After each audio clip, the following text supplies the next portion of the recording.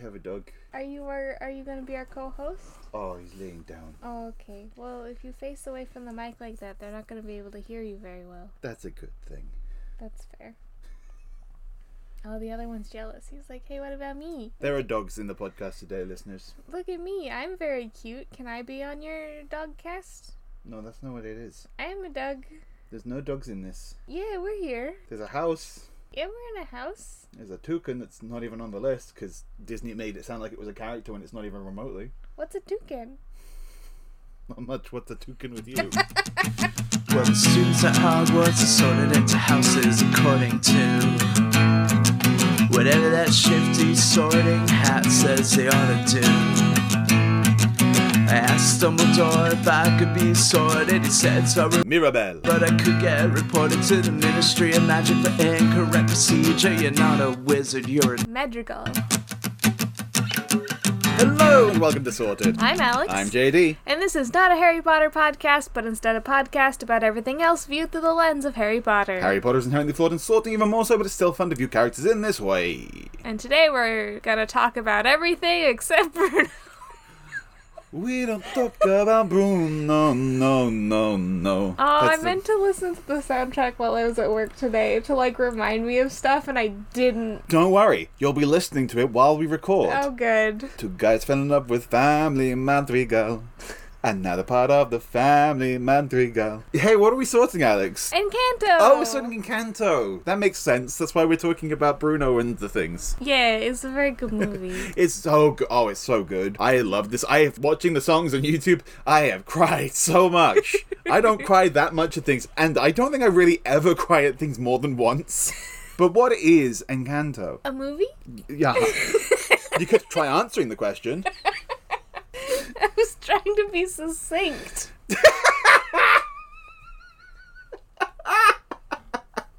Encanto is a movie about a family, and the family inherits magical abilities because of this miracle that their grandmother sort of made happen. It was a miracle that happened for her to help save her family from bad stuff. Yeah, so now they all have, a magic power. Except for Mirabelle, who didn't get one. she's not special. And that's what makes her special. But she's worried that the miracle is going to break, and she has to figure out how to stop it from breaking with help from the long-lost mysterious Uncle Bruno. Yeah. Ooh. No.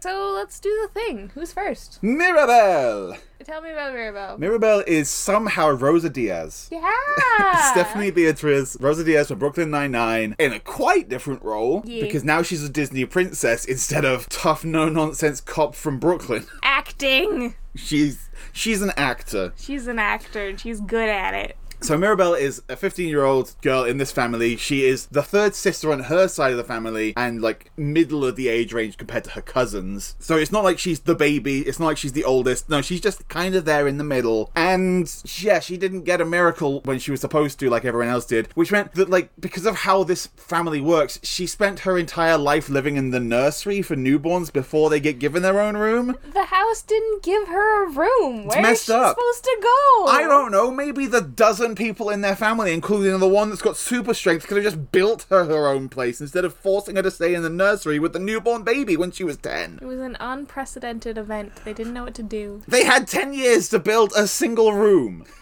It hasn't been 10 years. It literally has. They get the miracle when they're 5. Antonio was 5. Oh. She was 5 in the flashback at the beginning. Oh, it had been 10 years. It's been 10 years. Oh, that's tragic. Yeah.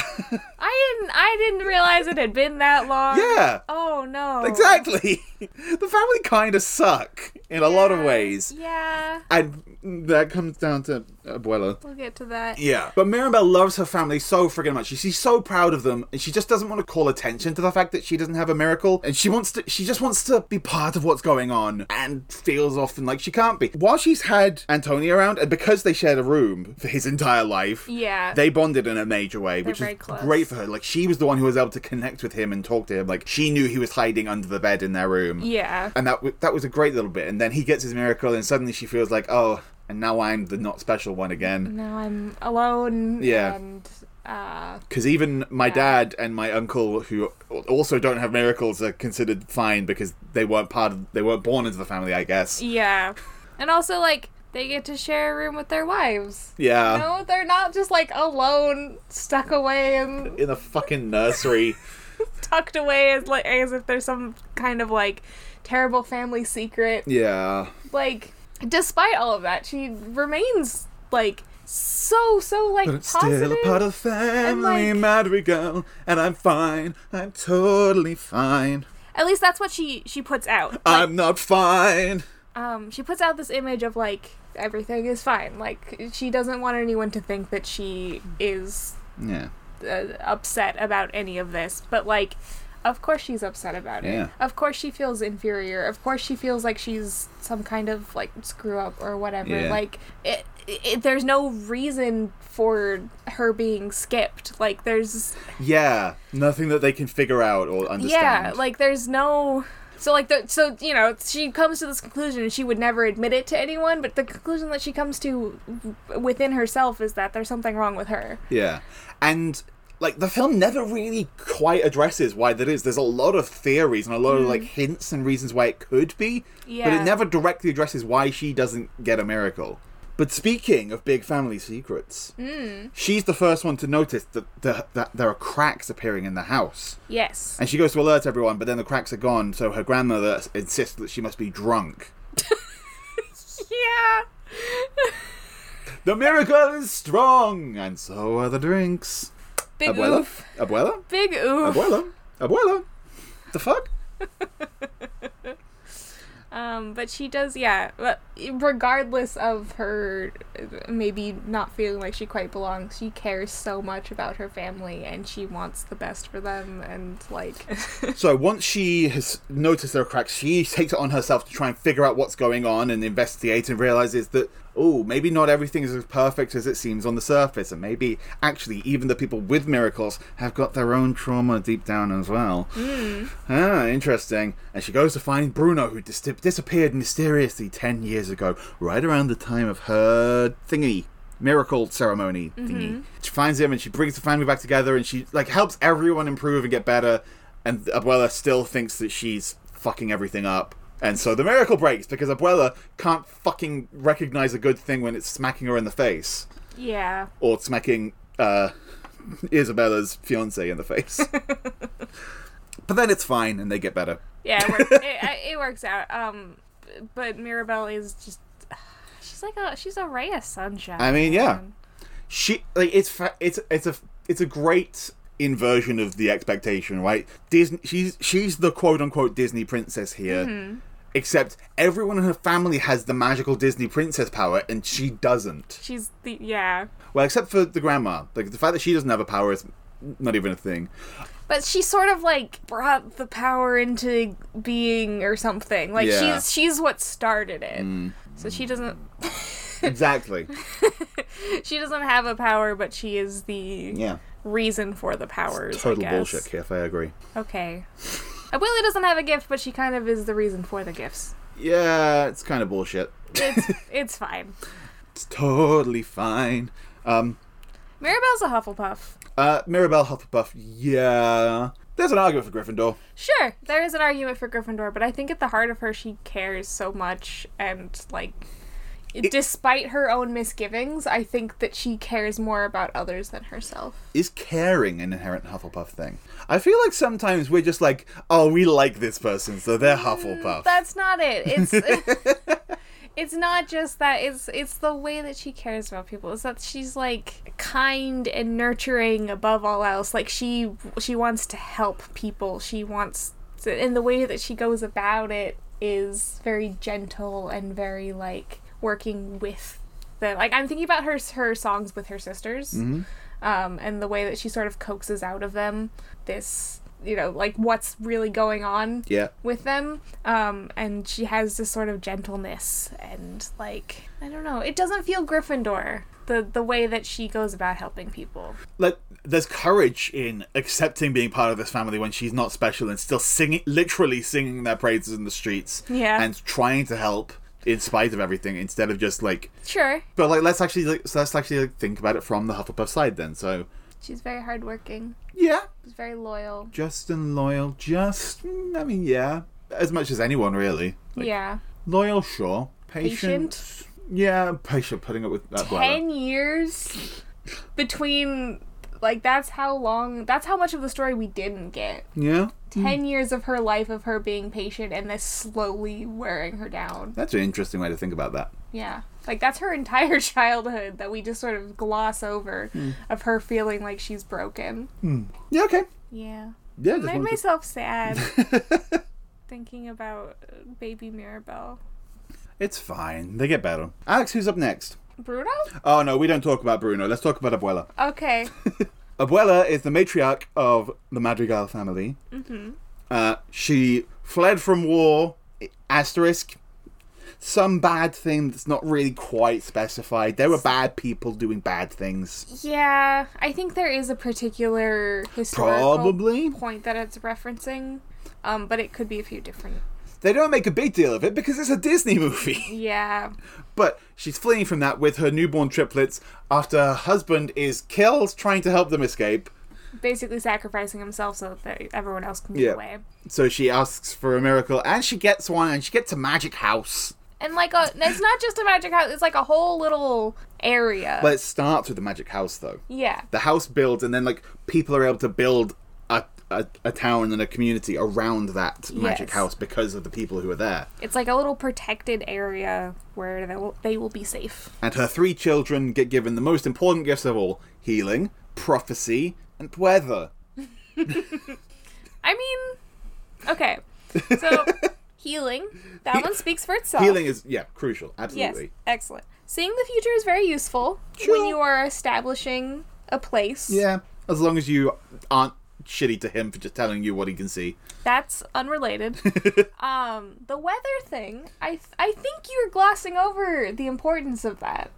Like, you gonna grow crops? You need it to just, like, rain sometimes? Bam, done. The thing about it, though, is that it's not that she controls the weather, it's that her emotions dictate the weather. So, however she's feeling, that's what the weather is. She has no actual control over it. It often feels more like a curse on her than a blessing.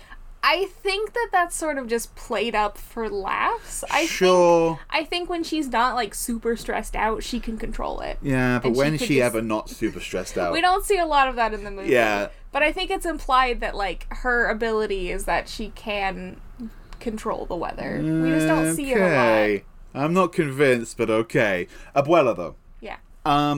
She is so incredibly grateful for the gift that her family has been given, for this chance to help people. And she does really want to help people. She wants to. She probably cares too much. Well, is that's the thing. So it starts out for her. She wants to, like, help all these other people who've gone through terrible things as well. So she and her family, with their amazing gifts, help people all the time. They dedicate their lives to helping people around them. Like, she sings about wanting to earn their miracle constantly. She feels it's important, and, like, to show that they always show that they're worthy of having been given it, never to take it for granted. And so she wants her entire family to be the best they can be, and to do the best they can to help everyone. To dedicate their lives to using their abilities to its full potential. And that means expecting perfection from everyone at all times. Yes. Especially Isabella, and we'll get to that with Isabella.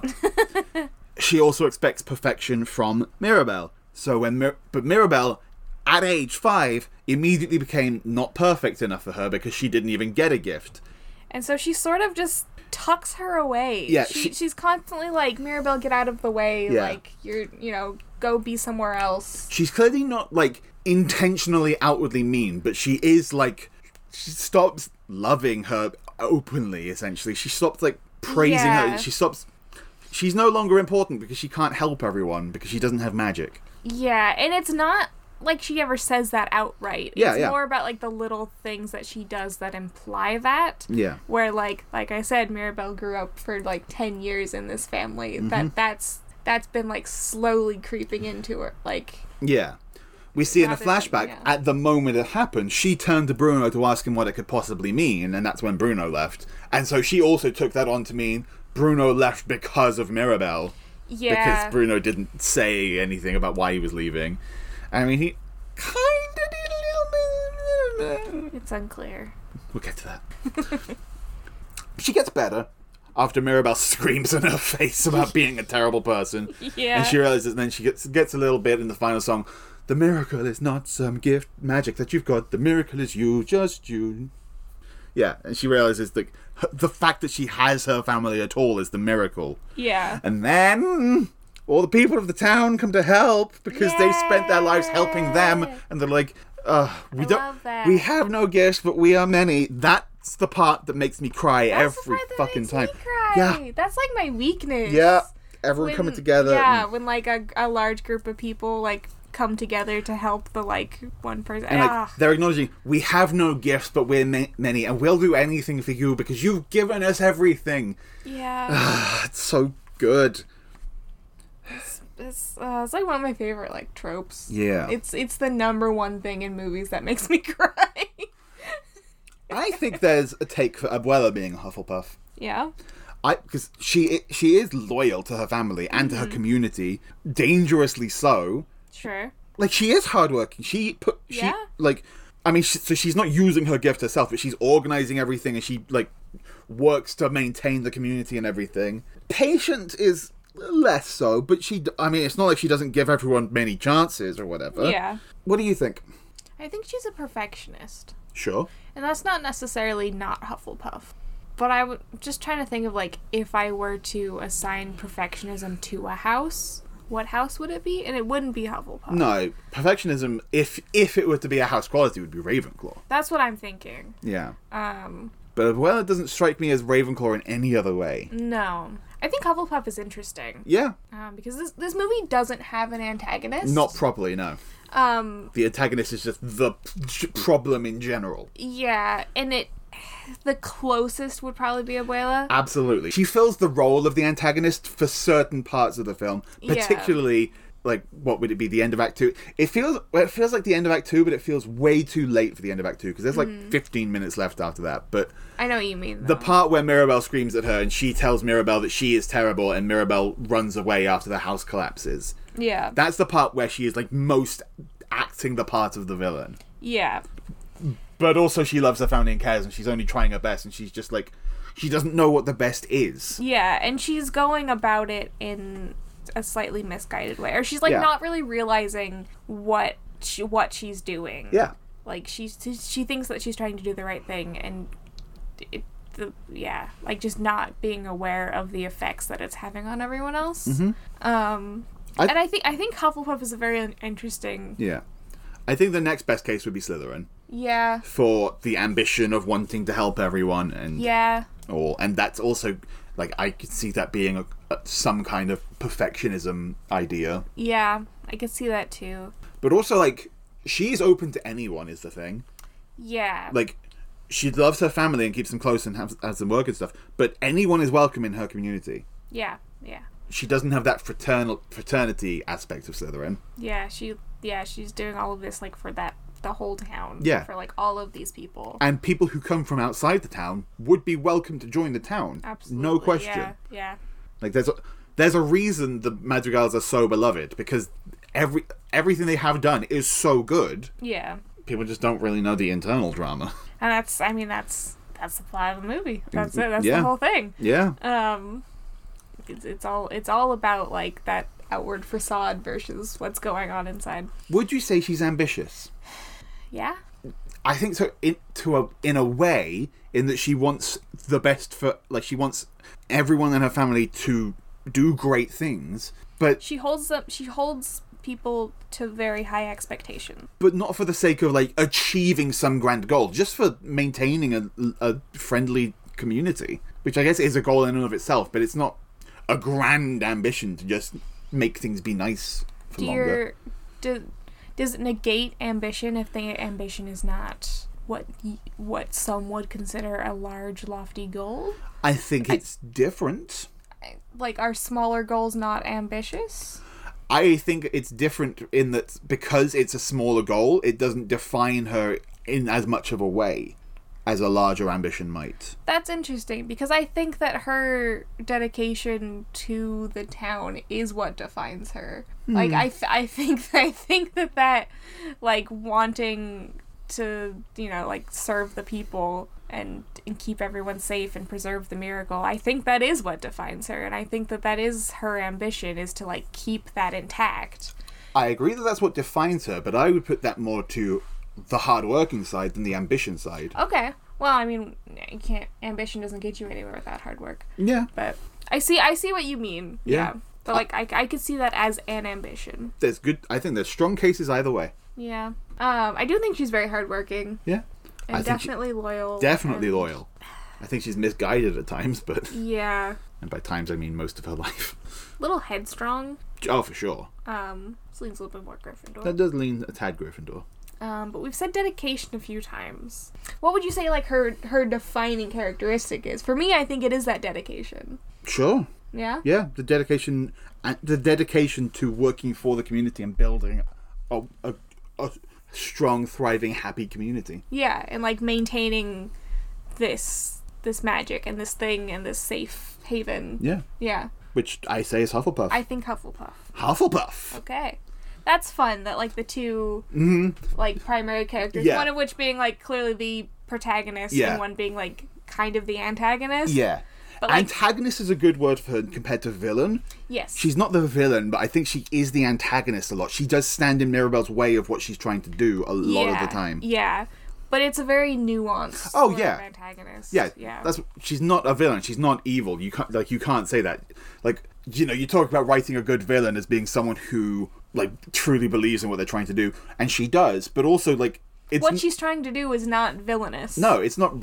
It's not really even wrong. She's just a little misguided, a little bit mistaken. She just doesn't realize what effect her words and actions have on her family. Yeah. She's not meaning to do that. She's kind of like Anyone's parents or grandparents. It's almost like this is a very relatable experience for many people watching. It is a very real, like, family dynamic. Yeah, it's just like, instead of, you know, one of the granddaughters is practicing law, she's practicing poses.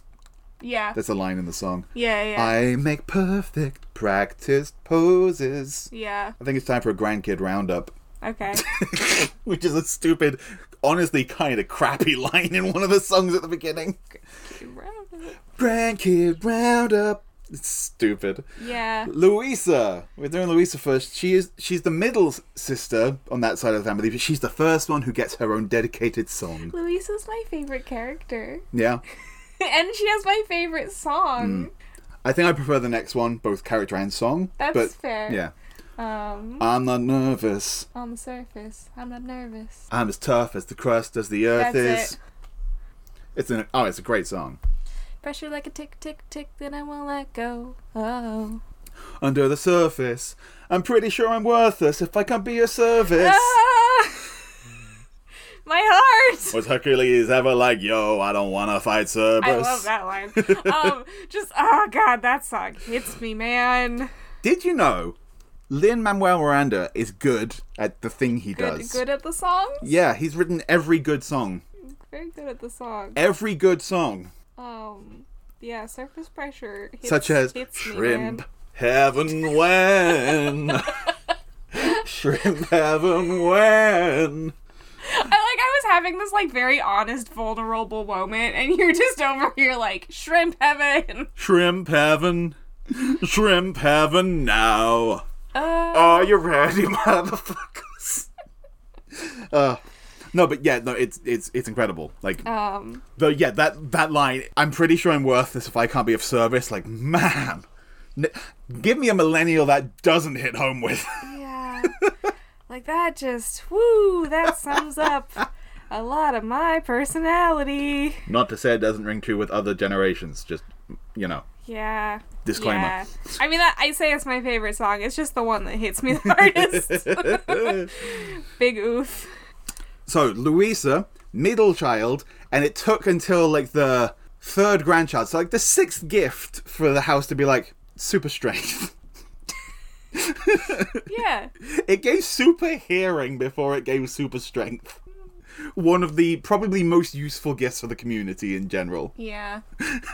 It's just funny that because of the way it's laid out the family, that's like, yeah, from our perspective coming in and just seeing these are all the gifts, it's like, yeah, okay, that's just one that's there, but thinking about it in the In story. the order that they've been given. Why was that the sixth gift the house gave? It gave magical plant powers before that. Crops. I mean, it's useful. Well, And she doesn't grow crops. she doesn't grow crops. Like, it's not that it's not useful. The other skills aren't useful. It's just that super strength feels like it's going to be much more useful. Especially, say, early on, when they'd have to be, like, building houses. So, the house doesn't just assign powers that are useful for the community. It Yeah. assigns powers based on the personality of the individual. Yes. But also, well, but how much of that is their personalities are then shaped by what their gifts are?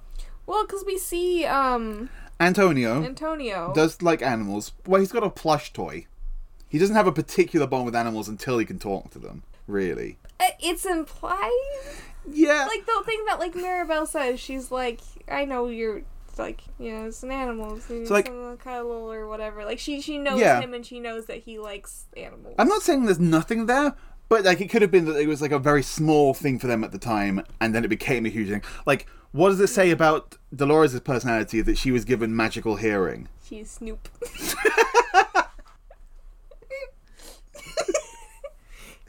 She likes to be in the know. She likes to hear things. She likes to listen. Maybe she likes music. Okay, well, let's talk about what it means for Louisa if what she wanted was strength. It's not what you wanted. Or what, okay, you know what I mean. Yeah. I mean, she's strong. Yeah? But she's not strong enough. Lisa, of course you're strong enough. She'll never be strong enough for You're Abuela. always strong enough for me. I don't know. Do I need to work out? No, Do I want to be strong. I want to be buff. Do I need to do some weightlifts? No, I'm the strong one. I'll be the buff. Oh, I thought you were going to go into the song. Because that's what the line was that I was forgetting before. I'm the strong one. I'm not nervous. Yeah, right.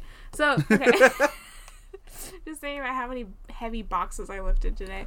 What Hogwarts house is strong? Gryffindor, but I know it is. Quidditch muscles. Also, just general, like, oh, well, that's like a main character kind of thing. That's It like a is, main yeah. one, so it's got to be Gryffindor because they're the main ones. Yeah.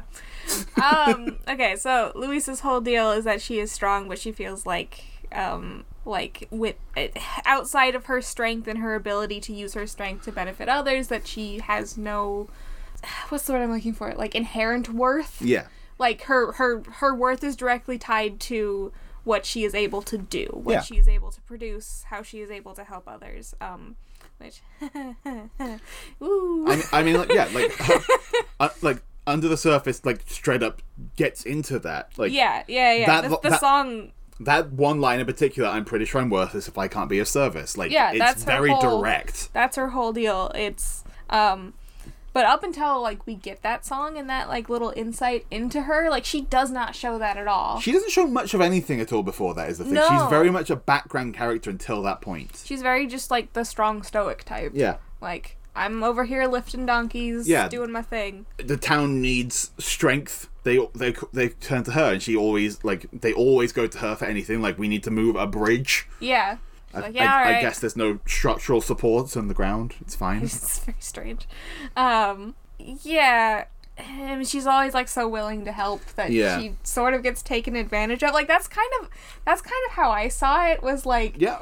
Yeah. She's so willing to help that she's kind of overwhelmed because everyone is asking her to do things and she can't say no. Mm-hmm. Which also, like, God, that's... And so This character is me if I were buff.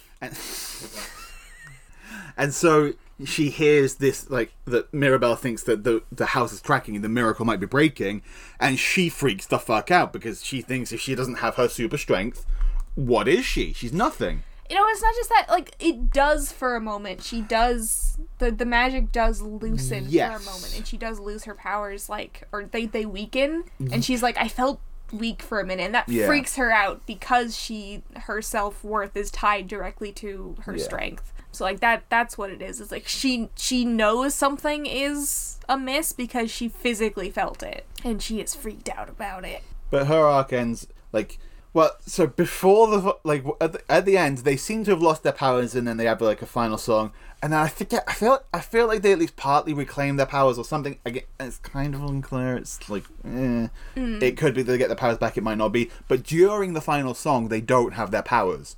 So she's stronger than most because she spent her whole life working out. Yeah, like but lifting she's not. heavy things. She's not absurdly over the top, magically strong anymore. She can't lift buildings. And so she gets a little line in there like, I may not be as strong, but I'm getting wiser. It's like working herself in that way, and like thanks to her sisters and their like now newly strong bond as sisters. Yay. Like she's able to grow in that way. This is good. Relying on other people. Is she also a Hufflepuff? I think she might be.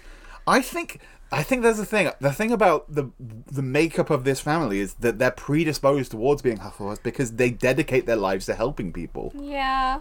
In a particular we said Gryffindor way. earlier. I could see Gryffindor. We said Gryffindor because that's the strong house. Okay. Like that. I could see it though. Sure. And that's absolutely a fine argument to make, and I'm here to hear it. But I think there's also a very strong argument for Hufflepuff. Yeah. I think she'd want to be Gryffindor. She strikes me as like a character who would like want to be that. Yeah. Who would be disappointed to be sorted into Hufflepuff. So how much of like... Ooh.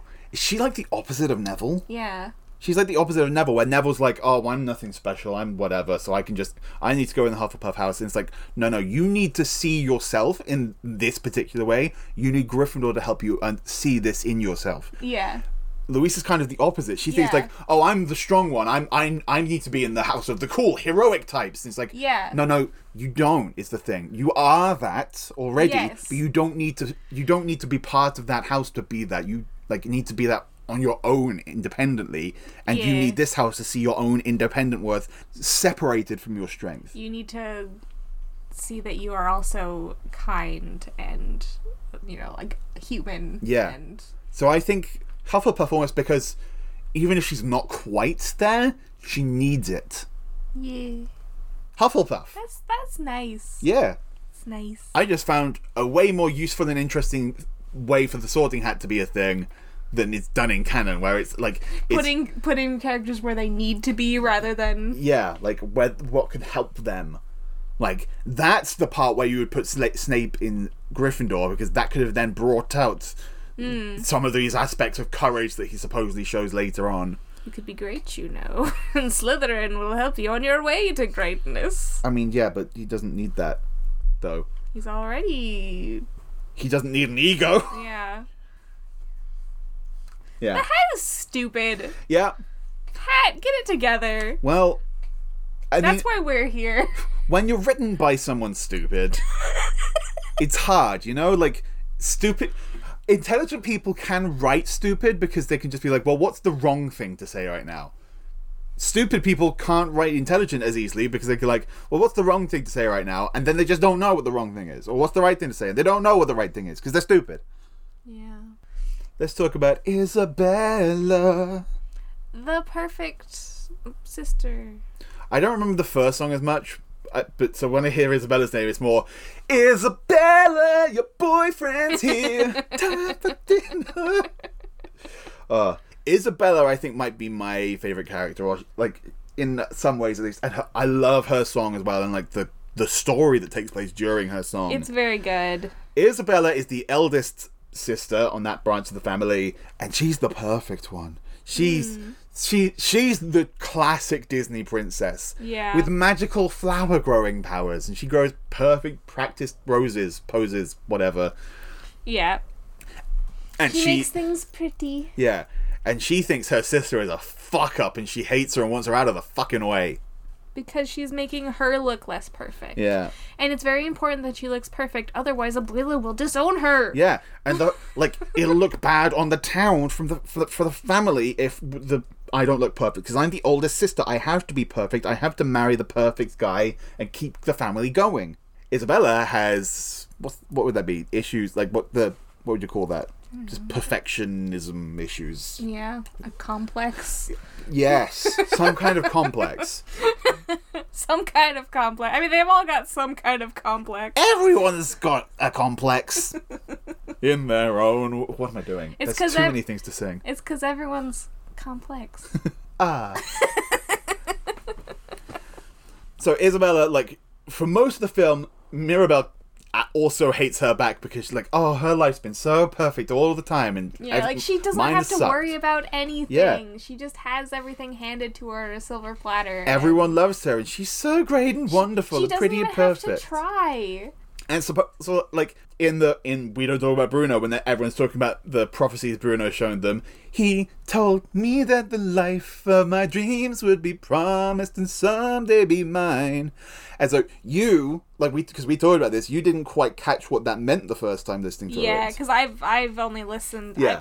And I mean, I've only listened to the soundtrack like the once. And in the watching it movie. through the first time, you don't necessarily realise what she's Yeah. going through until it's brought up. But then, like, re-listening to that, it's like, oh, he told her that the life of her dreams would one day be hers, which means the life she currently has is not the life of her dreams. She doesn't want this life where she is the head of the family and has to marry the right guy that makes the she nice picture. doesn't even like. Yeah. Yeah. She's marrying, like she straight up says, she's marrying him for the family, not for herself. She doesn't actually care.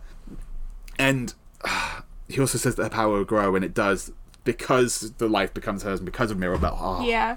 She learns how to use her powers in different ways, yeah. It's such a good bit of subtle foreshadowing because you don't realise it when you first hear it, and then listening back through, you're like, oh, it was right there that she's going through this shit. Yeah. But she can't show it Yeah. because she's expected to be perfect all the time. And it's only when Mirabel winds her the shit up Yeah. and she accidentally sprouts a cactus, and she's like, I just made something unexpected. And like, yeah, she's made something like that's not pretty and perfect, Yeah. and it's sharp and pointy. And Because she's she like, had never tried to make Yeah. anything other than the perfect thing that was expected of what her. could I do if I just grew what I was feeling in the moment? If it didn't need to be perfect, it just needed to be. Yeah. She just needed to make things, whatever. Yeah. And so now she's able to grow all these wonderful, beautiful things that are crazy and weird and different. Yeah. And Messy. like, yeah, and make weird powder? I'm not quite sure what's happening in that Different moment. colored, like, pollen and stuff. I is sort of guess. what I was thinking, yeah. And there's another key line in there, like, how far do these roots go down, talking about this giant tree, but also, how far do the roots of my personal issues go down? To at least the age of 5 and probably earlier. And you're now like 21 or something. Yeah. Poor girls. You know, Camillo's fine. Like, he has nothing going wrong. Well, his issue is just that he doesn't know who he is, right? He's just trying to fit in and... Oh, we get to Camillo. But Isabella... So, the perfectionism really shines through in her. Yeah. She feels like she needs to be perfect because that's what she's been told her whole life. She doesn't want to be, but she thinks she needs to be. Yeah. It's what's expected of her. Is she Slytherin? Ooh. It's not like she... It's interesting because, like, there's what she wants and what she thinks she needs to do, which are two different things to her. What she thinks she needs to do, I think, is very Slytherin. What she Yeah. wants is not Slytherin. What she needs is probably Hufflepuff. I don't know. But how much of that is... Well, I guess, to be fair, we saw did Louisa based on what she needed. Yeah. So again, she would go to Hogwarts and think, I need to be Slytherin. I need to be the perfect one. I need to have the ambition. I need to rise to the top. Yeah. And she just wants to chill, grow plants. Make stuff. Yeah. Like, Have fun. be a goofball. Yeah, be a kid. Yeah. Like, yeah, she never really got to be a Nope. kid, huh? She never got to be messy, and Yeah. I don't know. Yeah. She is kind of hard. Like, what she wants is just to be herself and to unwind a bit. And So you were suggesting that the perfectionism is a Slytherin leaning trait. in her instance, at least. Yes, that she's ambitious, Yeah. or she has these ambitions thrust upon her. Yeah. I guess. And she takes it to heart, and she tries to her best to live up to that. Yes. But it's very stressful and it's a lot for her. Yeah. I mean, Slytherin characters do come to mind, like Malfoy. Yeah. Is kind of in that boat. Yeah.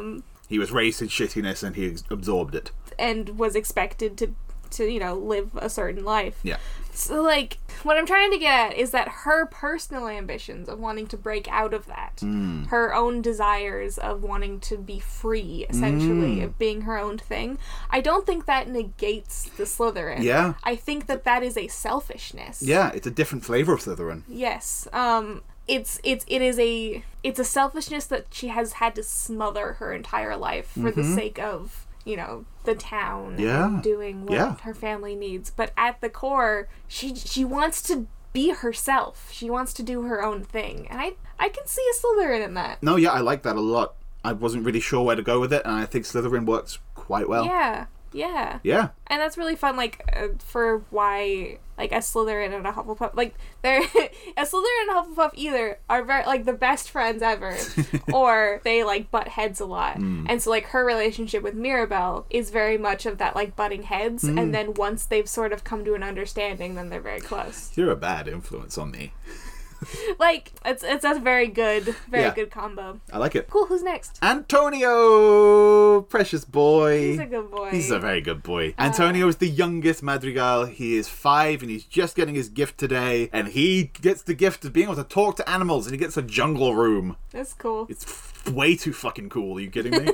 And so he's like really important in the film at the beginning, and then he's sort of like not there as much in the middle, but then he shows up again at the end to help out. He's kind of a framing device in some ways. Oh, that's interesting. At the beginning of the movie, we are being told, like, oh yeah, he's gonna get his gift today, and that's how we come into knowing, like, finding out that Mirabelle doesn't have a gift. Yeah. It's all sort of framed by Gifts. like his gift ceremony happening and how she feels in relation to that and her experience. And then at the end, he's just part of the family. And Yeah. Well, there's also, as far as his gift ceremony and framing goes, there's the part where he has to walk up to his door to receive his gift, and he's scared and nervous, so he wants Mirabelle to walk with him and holds out his hand to her, and she walks down with him so he can get his gift. She gives him that strength. Yeah. And then at the end, when they've rebuilt the house, That is so good. just one more thing before the celebration. What? We need a doorknob. We made this one for you.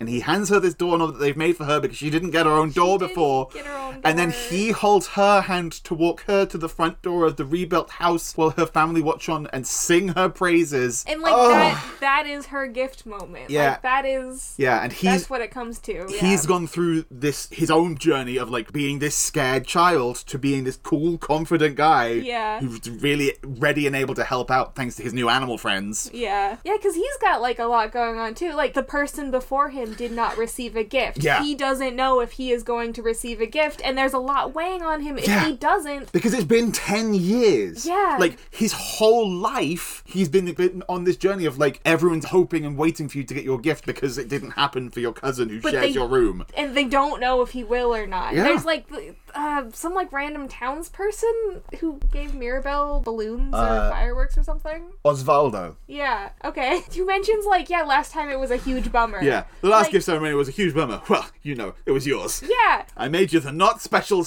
You know, because you're not special. Okay, we've talked about, like, how much growing up with that would have sucked for Mirabelle. Yeah. But, like, this is also gonna suck for Antonio, who, like, his entire life is built around whether or not this thing even happens, and the expectations, and how much of a letdown it could potentially be for, like, everyone. It's all about that matter of perception, really, right? Yeah. It doesn't matter if there actually is pressure, it's whether you feel like there's pressure. Yeah. Antonio definitely feels like there's pressure. That's a lot to put on a 5-year-old. And, like you said, like, they're Not not... to put it on anyone. They're not actively putting that on. They're not meaning to, but, like, things like that guy making comments like that, like, the little things, like, that's gonna seep in. There's literally only one person who'd be putting no pressure on him, and it's Felix. Felix won't give a shit. No. Felix is like, you're my boy. I don't fucking care. Like, if you get a gift, great. If you don't, oh well. He's a good... The dads are so good. The dads are both so good. The dads are so good. House for Antonio. I think Gryffindor. I also think Gryffindor. I think he's got a lot of that Neville energy as well. And, like, we kind of get his ceremony where he's like... He's very scared. Yeah. He's nervous. Mirabelle didn't need the gift to give her the confidence or whatever. She carried on without it.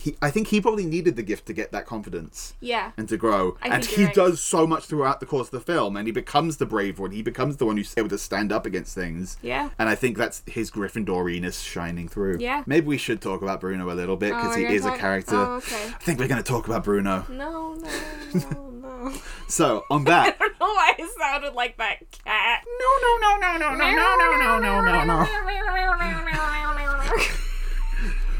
So, Bruno was originally supposed to be called Oscar, but for undisclosed legal reasons, they had to change his name, and so 5 names were given to Lin-Manuel Miranda, who just said, definitely Bruno. And it's 100% so we could go, Bruno, no.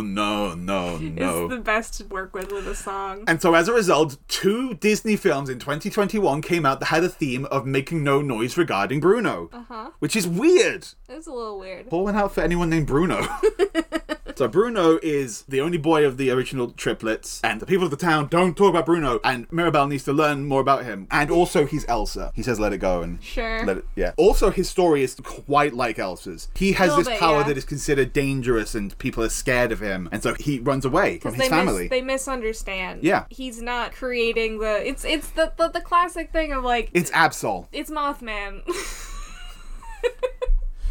I think Absol's a little bit more well known than Mothman. Thing is associated with danger or bad things because it appears or it's seen as a harbinger of them. Yeah, when really It's warning. a warning. Yeah. And it's a good thing that it's there because it's letting you know that something bad is coming and you can now take appropriate measures instead of just not having any idea it's going to happen. Yeah. So, he has this gift of prophecy, and on the night of Mirabel's failed gift ceremony, Abuela asked him to see the future, and he saw a vision that he didn't understand that was Mirabel standing in front of the house while it collapsed. And so he fled because he wanted to protect her and the family because he loves his family so fucking much. And he fled into the walls of the house. Because he didn't want to leave because he loves his family. And he sets up a table on the other side of the kitchen wall so he can sit with them and eat dinner with them while they're eating. It's very sad. Yeah. I mean, it's also convenient because he gets food that way. Also, for some reason, he has a connection to rats. Yeah, I don't know what the deal with the rats is. Yeah, he's good. It just kind of is. He's just good with rats. Yeah. Do you think the house is helping him? Probably. Do we get much interaction between him and the house? We don't get much interaction between anyone except Mirabel in the house. Yeah, it's weird. Yeah. Like, in a lot of ways, it feels like the house is kind of Mirabel's gift. It does. I mean, it came before her. Well, it's just attached to her. The original house was Abuela's gift. The newly rebuilt house? Yeah. Mirabel's gift. Mirabel's just going to be the new matriarch. Yeah. And she'll be taking the role of Abuela, but without putting that pressure on everyone to be perfect and expect their gifts to be wonderful. Because she's good. Because she's learnt. She's been through that. Yeah, I like that reading of it. That's very good. Bruno, though, like, fortune telling has Ravenclaw vibes, right? It does. Like, it feels like an intelligence thing. His gift is the most intellectual of them because it's providing about knowledge and thought. Yeah, he's providing information. What else is there to say about Bruno? He's got a 7-foot frame. 7-foot frame, wraps along his back. When he calls your name, it all fades to black. About Bruno, no. So let's not talk about Bruno. He's a Ravenclaw. Let's move on. I like Ravenclaw for Bruno. Yeah. That's good. Cool. Who's next? Which means it's time. Oh! Threw me off. It's time. It's time. For the lightning bolt round. Alex, up first is Dolores. I like Dolores a lot. I like Dolores a lot. I think she's so sweet. She is. She's this big sweetheart. She just wants love. Yeah. And a pair of headphones, probably. A pair of noise-cancelling headphones. Probably, yeah. Dolores is a Ravenclaw. Cool. Tell me about Julieta. Julieta is Luisa, Isabella, and Mirabel's mother. She has the magical healing power. She's just a good mother, really. She's a fairly minor character. She's very supportive and kind. She has healing power. She's a Hufflepuff. Yeah. Specifically healing powers with food. With food. Very Hufflepuff. Yeah. Tell me about Augustine. Oh, you're going to get both dads now. Oh, yes, I get the dads. Tell me about Augustine. Augustine is Mirabel, etc.'s father. Mm-hmm. He's allergic to bees. He's like stung by bees every time we see him. He's incredibly clumsy. Ah, okay. But why does that have? What does that have to do with bees? Well, he gets stung by bees because he's like clumsy. Well, there's one shot is of him trying to chop wood, and he swings the axe backwards into a beehive. But he's doing his best. He's trying. Yeah. There's one great scene where he finds Mirabel with the prophecy and like sees that it's showing her in front of the destroyed house, and he just hides it. And Abuela's like, "Why were you not thinking about our family? I was thinking about my daughter." It's like, yeah, he was protecting his family from you. Yeah. No, he's a very, very loving, supportive dad. It's great. So good. Who, like, has his daughter's back. Abuela is very much the antagonist in a way that her, Mirabel's parents never are. Yeah. They are nothing but supportive and loving. Hufflepuff for him, too. I think he works hard and wants to help. Yes. Tell me about Peppa. Peppa is Mirabel's aunt, the mother of Dolores, Camilo, and Antonio. She has the weather powers we talked about. She gets stressy really easily by I like her. things going on around her. She feels like again, we don't get much from her apart from she's one of the people most adamant about not talking about Bruno. She feels like she's the closest to Abuela in terms of the expectations for the family and everything. So I'm going to go Slytherin. I think she's got that, that side. She's the side of Abuela's, because we put Abuela in Hufflepuff, but she's got that side that's more Slytherin of the ambitious expectations. Ooh, that's fun. The 3 original triplets are all in a different house. Alex, tell me about Felix. Felix is Peppa's husband and father. Father of the cousins. The other ones.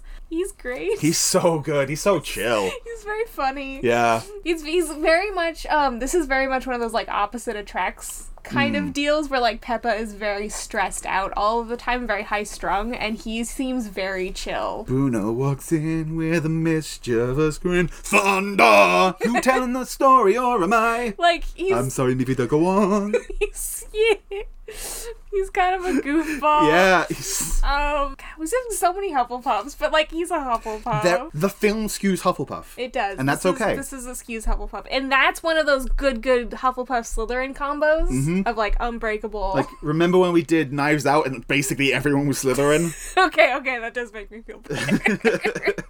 Tell me about Camilo. Camilo is the final cousin. He's kind of the least important one to the film, really. He's a shapeshifter? Yeah, so he's between Dolores and Antonio. He has shape-shifting powers and uses that mostly for pranks. He turns into a smaller version of his dad at one point.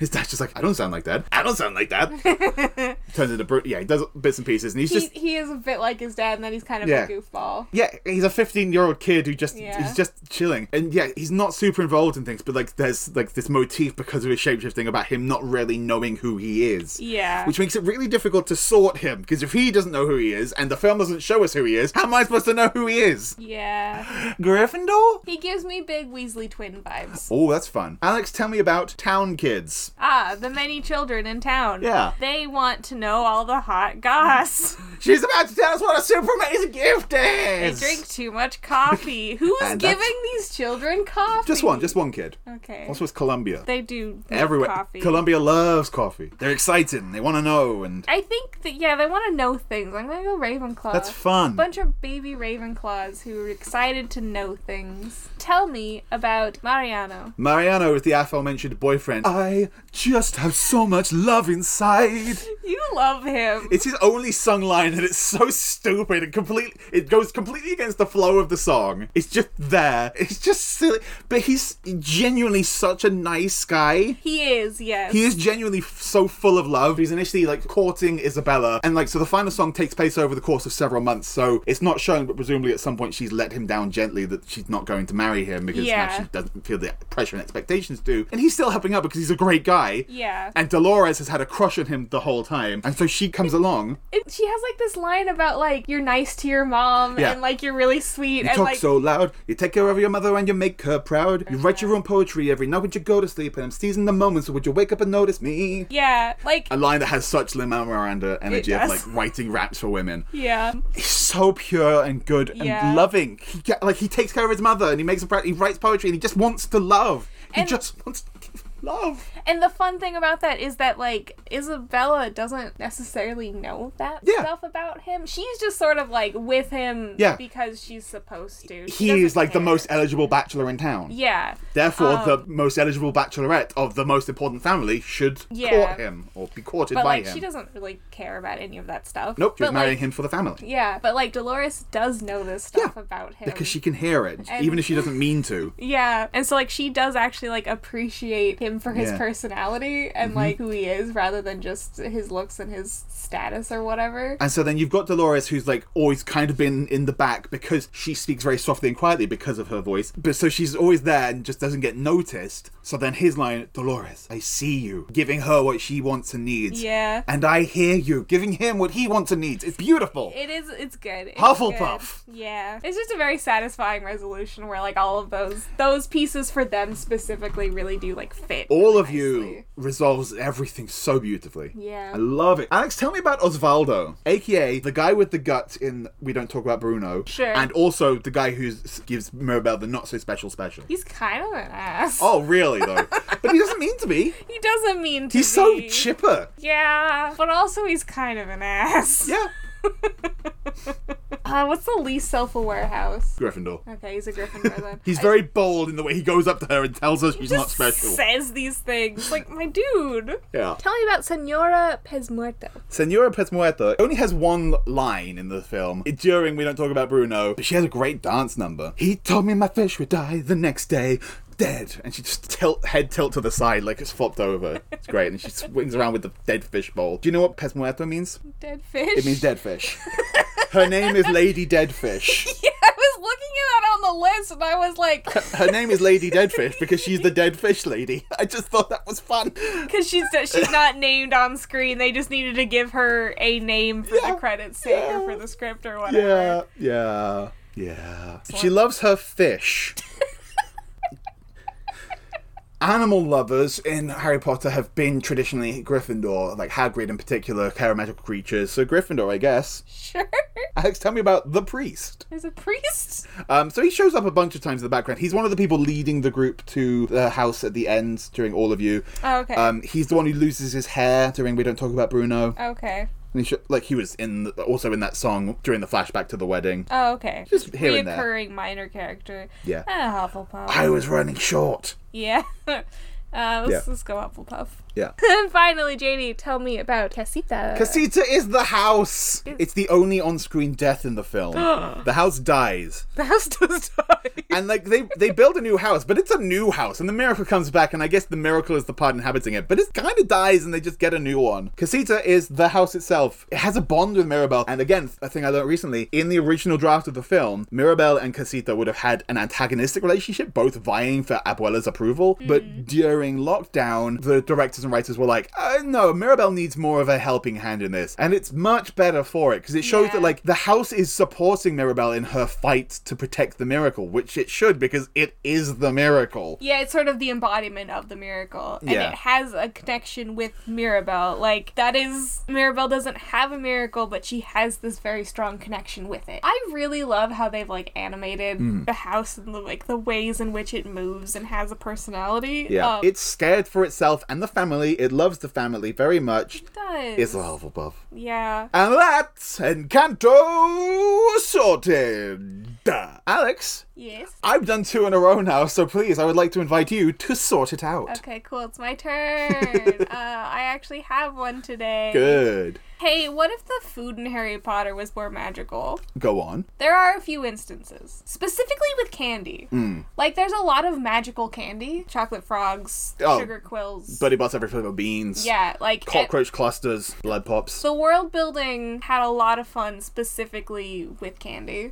And that's good because it's kids, kids care about sweets. Yeah, and it's very marketable because Yeah. they can make candy. But what about, like, just regular food that's, like, magic? So you mean, like, describing food in a way to say, this food is magic? Because when you first said that, my thought went to the food Queenie makes in Fantastic Beasts and Where to Find Them. That's nice, too. Which is, like, a lovely magical effect, and it's the kind of, like, homemaking magic that we don't get to see a lot in Harry Potter. I mean, that's good, too. But I it's also different, want 'cause, more like, of that. The but final result is a normal, it's just food. whatever it is. I want, like, enchanted food. Yeah. I want... Like, I want to give you something to do with fried chicken, but fried chicken is already magical.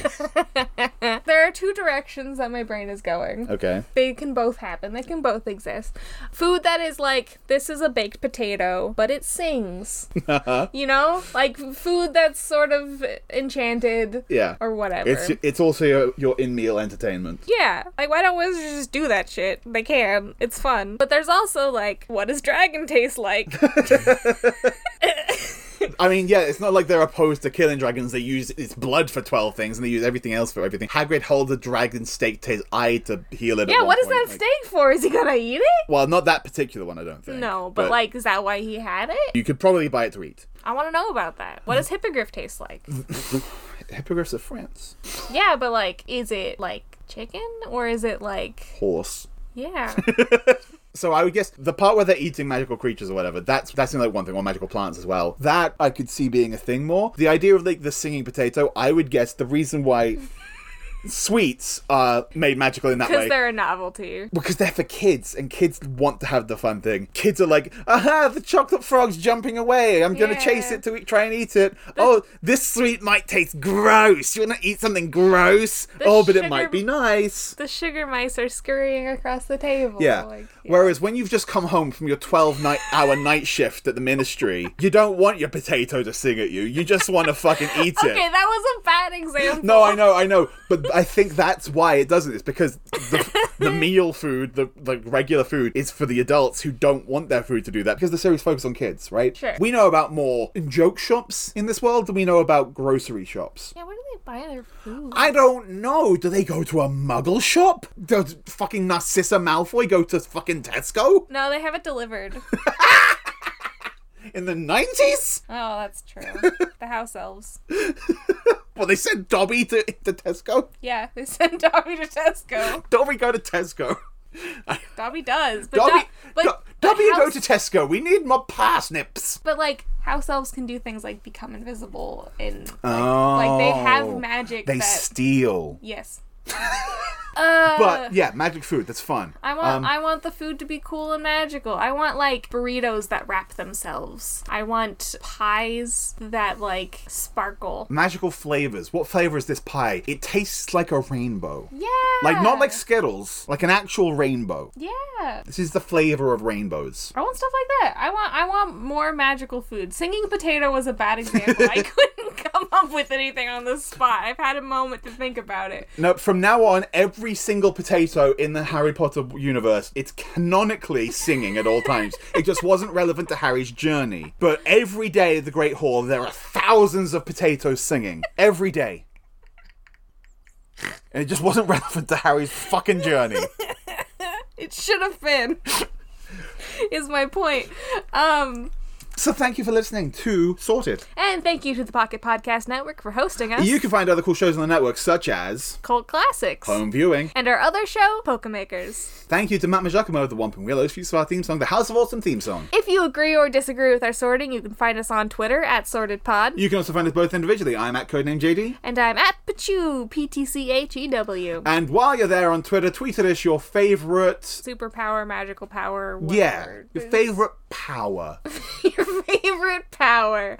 I like the power of 2. You know, like in math, when it's like, this is 100 to the second power? Should I have used a better number as an example? Because the power of 2 is not actually that interesting, is it? No, of course not. It's an easy one. That's why I like it. You know what I like? Tell me, Alex, what do you like? Well, you don't need money. Don't need fame. Don't need no credit card to ride this train. Bye. It's the power of love. It's cool and it's sudden. It can be cruel sometimes. Wait, no, but that it can't be might right. just change your life. That's the power of love. Bye. I'm starting a new house and it's called awesome. Starting a new house, it's called awesome. Starting a new house and it's called awesome.